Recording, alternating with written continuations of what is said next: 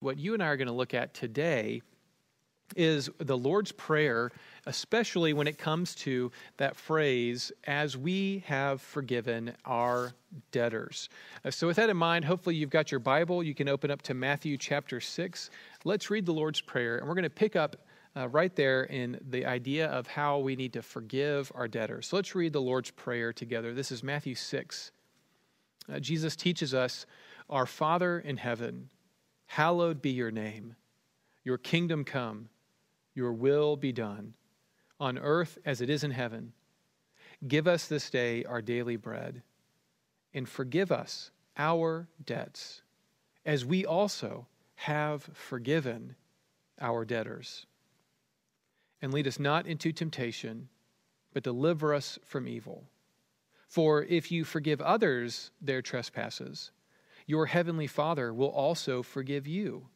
But if you do not forgive others their trespasses, neither will your Father forgive your trespasses."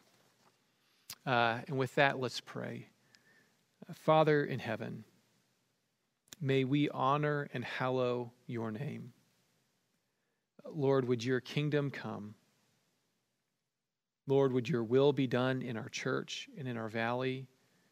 And Lord, would your reign in heaven pass down through all of creation? And would your will be done through every square inch of this world? Father, would you give us the daily bread that we need? And Lord, would you provide not just for ourselves, but for everyone in your body, in the body of Christ, for what they need, and even for this valley. And Lord, would you forgive our sins and our debts? And Lord, would you enable us to forgive those who trespass against us, who have incurred debts against us? And Lord, would you lead us not into temptation? Lord, we cannot stand before temptation. Lord, lead us away from it. And Lord, would you deliver us from evil and the evil one, our enemy? In Jesus' name we pray. Amen. Well, as we dive into this topic of forgiveness, really this is like forgiveness part 2. So last week we talked a lot about forgiveness and what it means for us to be forgiven through faith in Jesus Christ. And so really this is just part 2. So there's a lot more about forgiveness you can go back to online and study about how you and I are forgiven through faith in Jesus Christ, who died and paid the debt of our sin. So today is really sort of like part 2, where what does it mean for us to be forgiven and now forgive those around us? And that's a huge topic for a lot of us, because forgiveness is really hard. Even for those of us who have trusted in Christ and have followed him for many years, the idea of forgiving those who wrong us is really, really difficult. So to kind of start us off, I want you to think about forgiveness sort of in these terms. How important is it for a church to be a forgiving community? How important is it for the life of a church that the people who gather and worship and pray for one another and give financially and join in small groups and partner in missions, how important is it for a functioning church that those people be a forgiving people? Of course, it's critical to the very life of a church. This is all over the New Testament. Paul talks about forgiveness in the book of 2 Corinthians. The Corinthian church had all kind of problems, and Paul wrote them a letter telling them to repent. He refers to it as his harsh letter. But then miraculously, beautifully, by the Spirit of God, people actually start to demonstrate repentance. They start turning away from their sin that Paul was calling out. And Paul in 2 Corinthians tells the church this. He says, now look, if anybody's caused pain, the offending person in the church, if anybody's made problems, he's not caused it to me, but really in some measure, not to put it too severely, to all of you. For such a one, this punishment by the majority is enough. So you should turn to forgive and comfort him, or he may be overwhelmed by excessive sorrow. So I beg you to reaffirm your love for him. And then he goes on and Paul says, indeed, what I have forgiven, if I have forgiven anything, has been for your sake in the presence of Christ. so that we would not be outwitted by Satan, for we are not ignorant of his designs. Now, you can go back and read 2 Corinthians and study more of the context, but what Paul is describing in the church in Corinth, where he used to be the pastor, what he's saying is if someone repents of their sin, we need to be quick to forgive them, or else they're going to be overwhelmed by sorrow. And then Paul says, and remember, we are aware of how Satan can indwell, communities, how he can infiltrate the church, and how he can create sort of festering wounds of unforgiveness, and how detrimental those are to the life of a church. He says, look, we're not ignorant. We know how Satan would love to use a lack of forgiveness to tear a church apart. So Paul says, if the person repents, bring them back. Do not let them be overwhelmed by sorrow. So for Paul and the church in Corinth, it's critical. Paul will go on and he'll talk about forgiveness when he talks to the church in Ephesus. We talked about this verse last week, but in chapter 4, Paul says these words to the whole church. He says, do not grieve the Holy Spirit of God, by whom you were sealed for the day of redemption. Let all bitterness and wrath and anger and clamor and slander be put away from you, along with all malice. Be kind to one another, tender-hearted, forgiving one another, as God in Christ forgave you. And of course, Paul goes on in Colossians, and he talks to the saints in Colossae, and he says this in chapter 3. He says, put on then as God's chosen ones, holy and beloved, compassionate hearts, kindness, humility, meekness, and patience, bearing with one another, and if one has a complaint against another, forgiving each other, as the Lord has forgiven you, so you also must forgive. So to our question, how critical to the life of a church is forgiveness? Paul would say it's absolutely critical. He tells multiple churches all throughout his epistles, all throughout his letters, that forgiveness is key to the functioning of the church, that the only way that we as the body of Christ can really function is if we forgive one another. And so, I think a lot of times when we think about forgiveness, our tendency is to individualize forgiveness, to think about, well, who do I need to forgive, and how does forgiveness look to me? But if you've been tracking with our series on the Lord's Prayer, you'll know that even though this is a prayer meant to be prayed by ourselves, in our closets, by ourselves where people can't see us, over and over again, Jesus' emphasis is on the body of Christ, the church. We are to pray for our daily bread, not just ours. We're to pray that our sins would be forgiven, not just my sins. And here we are to pray that we would forgive our debtors, that we would be a people who forgive our debtors. And yes, I can apply that as an individual, that I need to forgive those who sin against me. But I also need to be praying that we as a church would be the kind of community that we would be the body of Christ that functions, that we would forgive our debtors. So this is a critical issue for the functioning of the church. So I'm going to give you a few reasons. I think I've got 4 reasons tonight for why we forgive. And so hopefully these will help you. And then we've got to ask the really hard question at the end. But before we get there, let's go through some reasons for why we forgive. So the very first reason we forgive is because we have been forgiven. I mean, this is the whole message of the gospel. Jesus Christ, while we were still sinners, died for us. And if God, as Jesus teaches in Matthew 18, if God is willing to forgive our huge debt of sin, who are we to not forgive other people their debt of sin? Paul says it this way, love keeps no record of wrong. If God has taken our record of debt and nailed it to the cross, who are we to hold other people's sins against them? This is why we forgive. And note, this is the first reason we forgive others, because we have been forgiven. And note that this is the first reason I'm making, because I think a lot of times when I listen to Christians counsel each other and talk about forgiveness, very quickly it becomes a sort of like pseudo counseling session where it's like, well, for your own mental health, you need to forgive, so that you can move past this issue, or, you got to just, get people out of your life who are haters, just sort of get to a place of mental health. And that's why you should forgive. Now, I think that the Lord and his ways are going to lead to healthiness. And I think Jesus' way is the only sane way of living. But notice how subtly different that is to what the Bible will say we are supposed to forgive for. The Bible doesn't say forgive others so that you're mentally healthy and you're in a good headspace. What the Bible will say is you and I forgive because we are forgiven. So think about it this way. We also are to forgive not because we deem the other person worthy of forgiveness. Instead, we forgive because of our relationship with the Lord. We are forgiven. It's not about whether or not we deem the other person worthy.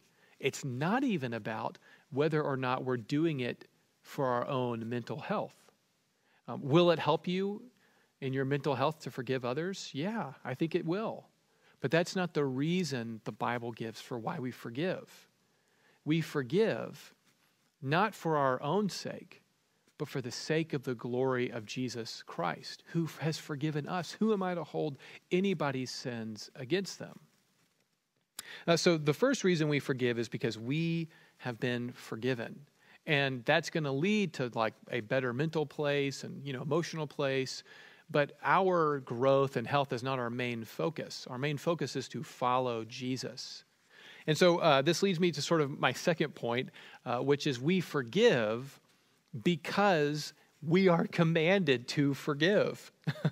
We forgive because this is a commandment of Jesus. I mean, this is exactly Jesus' command. Ephesians 4:32 that we just read says what? We are to forgive one another, just as we have been forgiven, right? And it's not a life suggestion. Ephesians 4:32 is a command. Let me read it to you again. Be kind to one another, tender-hearted, forgiving one another as God in Christ forgave you. So if you're a follower of Christ, this is not in the category of, well, is this good for me or bad for me? Do I like this or not like this? Those are all the wrong categories for a Christian. For a Christian, we forgive because it's in the category of a command from Jesus Christ. Jesus will say this in John 14. John 14:15 says this, "If you love me, you will keep my commandments." And so as Christians, when people really wrong us and they do awful things or they, sin against us in small ways, the place our mind is supposed to go is, what are the commandments of Jesus? What does Jesus command me to do by his grace? And all of his commandments are life itself. Well, Jesus tells us to forgive one another, just as we have been forgiven. This is a commandment. It's not optional in that sense. It's a command to obey. And of course, I do think this is going to lead to better mental and emotional health, but those are not our primary reasons. Our primary goal is to glorify God, to obey him, and to enjoy him. So right off the bat, we forgive because we've been forgiven, because we've been commanded to. And then the other reason I think we forgive others is very simply because we need to be forgiven. Jesus says it in pretty stark terms right there at the end of the Lord's Prayer. If you're studying in your Bible, you'll notice that it doesn't say, deliver us from evil, and then just sort of end right there. Jesus goes on and he says in verses 14 and 15, "For if you forgive others their trespasses, your heavenly Father will also forgive you. But if you don't forgive others their trespasses, neither will your Father forgive your trespasses." If you let those verses sink in, what Jesus is saying is he says, if you forgive others, you prove that you are a Christian and you know God's forgiveness. But if you are unforgiving, you don't know God's forgiveness. You don't know grace, and your Father will not forgive your trespasses. And so for every Christian, our response is we want to be forgiven. We know we have a record of debt, and we need to be forgiving. So who are we not to forgive others? We need to be forgiven, and we do not want to be found as those unforgiving people. We want to be forgiven, and we want to be forgiving. I think that's what Jesus is getting at in Matthew chapter 6 and following. The other reason I can sort of give for why I think, we need to be forgiving, and this will be sort of my last point. I think you're getting where I'm going, is that we forgive because we are the body of Christ. And what I mean by that is, if you think about what the church is not, the people who take member vows and the people who don't take member vows. Newsflash, if you're a follower of Jesus Christ, you're already a member of the church. You are a member of the body of Christ. That's what Paul says in 1 Corinthians 12. We are all members of one another. We are all members of the body of Christ, just like a fingernail is a, member of my body, or a nose hair is, right? Or my toenails. And what Paul says in 1 Corinthians 12 is, the knee can't say to the eye, I don't need you, or the foot to the hand, or to the mouth to the ear. The whole body needs one another. And so you need all of your body parts functioning if you want to be healthy, right? And so part of what we want to do as the body of Christ is be forgiving to one another, because we want to function as the church and the body of Christ. And when I say church, I don't just mean, like lowercase c, like Jacksonville Presbyterian Church. I'm not talking about that church alone. I'm talking about the church, all of those who put their faith in Jesus Christ. We should yearn to be a forgiving community. The new people of God need to be forgiving. We're all in this together as the body of Christ, and we need each other. Paul will say it this way in Galatians 6. He says, be careful that you do not bite and devour one another, lest you be consumed by one another. And I know if you've been tracking with our sermon series on Sundays, you'll know that one of my top concerns right now is that the love of many will grow cold during this time, and even the love of believer to believer will grow cold. Now, more than ever, is the time to embrace forgiveness and the love of Christ and to extend that to one another, because we're going to need it more than ever right now.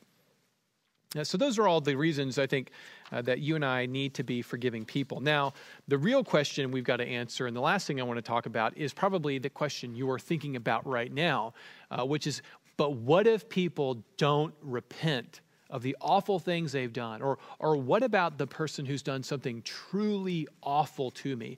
What does forgiveness look like there? And am I really supposed to forgive somebody who's not sorry, who doesn't repent? Or am I supposed to really forgive somebody who's done something truly awful? How am I supposed to forgive in those situations? The first thing I will say is it's hard to have that conversation online in a video. There's a lot of questions and a lot of unpacking that needs to happen, and this is sort of why the Lord gives us pastors and spiritual leaders. So if you have an issue that you need to talk through with me, I would love to meet with you from 6 feet away or over Zoom, and we can talk about your issue or struggle with forgiveness. You can reach me. It's just, my email is jernigan@jvillepres.org. Send me an email. I would love to talk with you or email you. You can go to jernigan@jvillepres.org. Just send me an email. Would love to speak with you about this. I know these are very complicated stories. A lot of our issues with forgiveness, they go all the way back to our childhood or our family or our upbringing. So shoot me an email. Let's talk about your specific instance. But know that is always available. I would love to speak to you. But sort of to give like the big picture answer, what do we do about these, the issues when people don't repent? All right. Well, the first thing I'll say is, you in your mind, you need to distinguish as best you can between sort of like small sins and sort of like the big sins. And what I mean by that is, people are going to step on your toes. They're going to say things you don't like. I'm going to say things you don't like. People are going to say things that I don't like to each other, and we can't constantly be like bringing up every sin that someone does against us. It'd be exhausting for them and for us. There is a layer of we just need to forgive people of things that we can look past and forgive and just say, you know what, people are different. I make mistakes. I sin against others. I need a measure of grace, and I need to extend that. So in your mind, I think you and I need to sort of distinguish between what are those things that we just need to forgive and move on, and then what are those big issues, the big sins that we do need to sit down and have a conversation with someone about, or to call someone to repentance. There are instances in the Gospels, like Matthew 18, where if there's a big sin, you're supposed to go to somebody and talk to them about it. So the first thing is I'd say, distinguish between, okay, is this something that you can just bring to the Lord and say, Lord, help me forgive this person. I need to just get over this. I don't like what I'm thinking. I don't need to have this drawn out conversation with them. Let me just forgive it, and Lord, lead them to repentance. Or is there a bigger issue where they haven't repented, they haven't changed their patterns, they don't seem to understand the gravity of their sin? What do I do then? There's a couple of things that I would suggest that you do. The first one is this is why you and I need to be praying. And the best way that I can help you shape your prayer life in these big sins is you need to pray that the Lord would lead that person to repentance. And repentance means a 180-degree turn away, a change of mind and heart and action away from the sin that they are committing or that they committed. But you and I need to be praying that that person would be led to repentance. This is how Paul advises Timothy to think about people who are egregiously sinning. Paul writes Timothy in 2 Timothy chapter 2 these words. He says, "And the Lord's servant," that's you and me, "must not be quarrelsome but kind to everyone, able to teach, patiently enduring evil, correcting his opponents with gentleness. God may perhaps grant them repentance, leading to a knowledge of the truth, and they may come to their senses and escape from the snare of the devil, after being captured by him to do his will." If you've got someone in your life who is unrepentant or they don't see the gravity of their sin, 2 Timothy chapter 2, verses 24 through 26, those would be verses to underline and start to pray for. Lord, help me to be kind, to be able to teach, to correct with gentleness, and Lord, grant this person repentance. Lead them to a knowledge of the truth. Help them escape the snare of the devil because they have been captured by evil forces to do his will. Lord, grant them repentance. And so that's the first way you address sort of the big sin, right? Is you pray that the person would go to repentance. I think too often people forget that the step of repentance is critical for reconciliation and for full forgiveness. Remember that you and I are called to forgive as we have been forgiven. And a lot of times, we just need to show grace and forgive people. But there is also the sense that God forgives us when you and I repent of our sins. In fact, that's the gospel message. You and I aren't reconciled to God until we confess Jesus Christ as Lord and repent and believe in the gospel. And so God's pattern of forgiveness is incredible and immense and eternal. But even in God's pattern of forgiveness, he calls us to repentance. And so for many of us, that's what you and I need to be praying for those who have sinned against us, for our debtors, that they need to be brought to a realization of the truth, is that they would be led to repentance. But of course, what if someone never really sees the gravity of their sin? What if they don't ever repent? What if they don't ever get how bad it's been? Again, this is why, you and I may need to talk in person or over Zoom, because that is a tough issue. I think the best way to answer that question, though, the best way that I've come to grips with it, that I can, wrestling with, Jesus' parables on forgiving those who sin against us in this command, but also God's pattern of calling for repentance is really in the words of a counselor named Dan Allender. Dan Allender put it this way. He said, "Forgiveness involves a heart that cancels the debt, but does not lend new money until repentance occurs." And I think that's probably, at least where I land when it comes to people who don't repent or people who don't see sin or something terrible has happened. I think as Christians, we are obligated to cancel the debt, to say, I forgive you. I'm not going to hold your sins against you. I'm going to pray for you. Jesus tells me to pray for my enemies. I'm going to pray for you. But the way that I'm going to pray for you is that you would come to a knowledge of the truth, that I would know what it means to be kind to you, that I would pray that you would be delivered from the snare of the devil himself. But for many of us, when people have really egregiously sinned against us or hurt us, we're not meant to, reconcile fully with them in this life in every possible way. I think about it this way, when, I used to do youth ministry and worked with college students a bunch. And, if you, break up with your girlfriend or your fiance, you're not called to fully reconcile with that person and be like best friends with them. You recognize there's a shift in the relationship, right? But you are called to forgive them of everything that they've done, right? But you don't, restart the relationship from scratch until there's a change in behavior.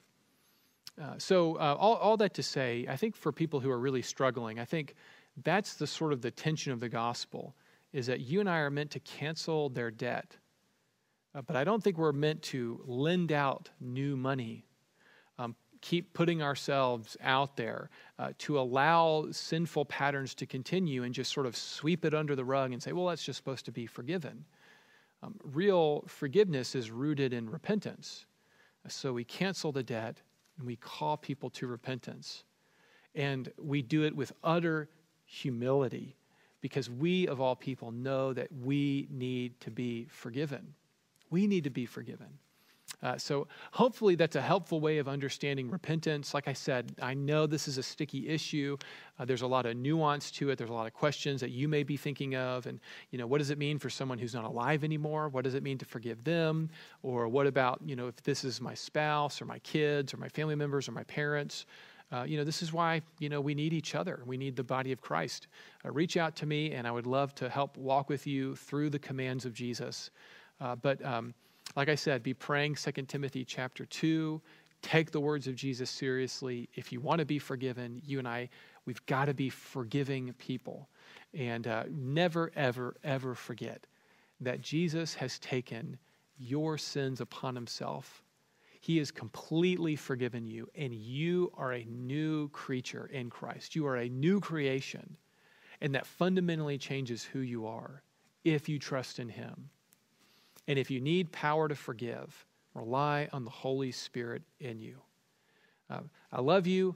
Reach out to me. I miss you. And be praying for us that we can gather in person again soon. And if you have any questions, I would love to get in touch. Let's pray.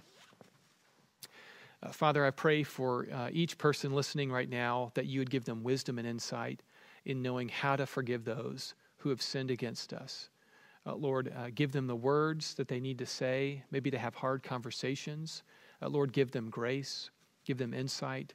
And Lord, would you grant people repentance so that we would stop hurting one another and hold us back as the body of Christ from hurting and not loving one another during this season. Lord, we love you. We can't wait to gather again. Lord, would that come quickly? Amen. Guys, see you soon. Love you.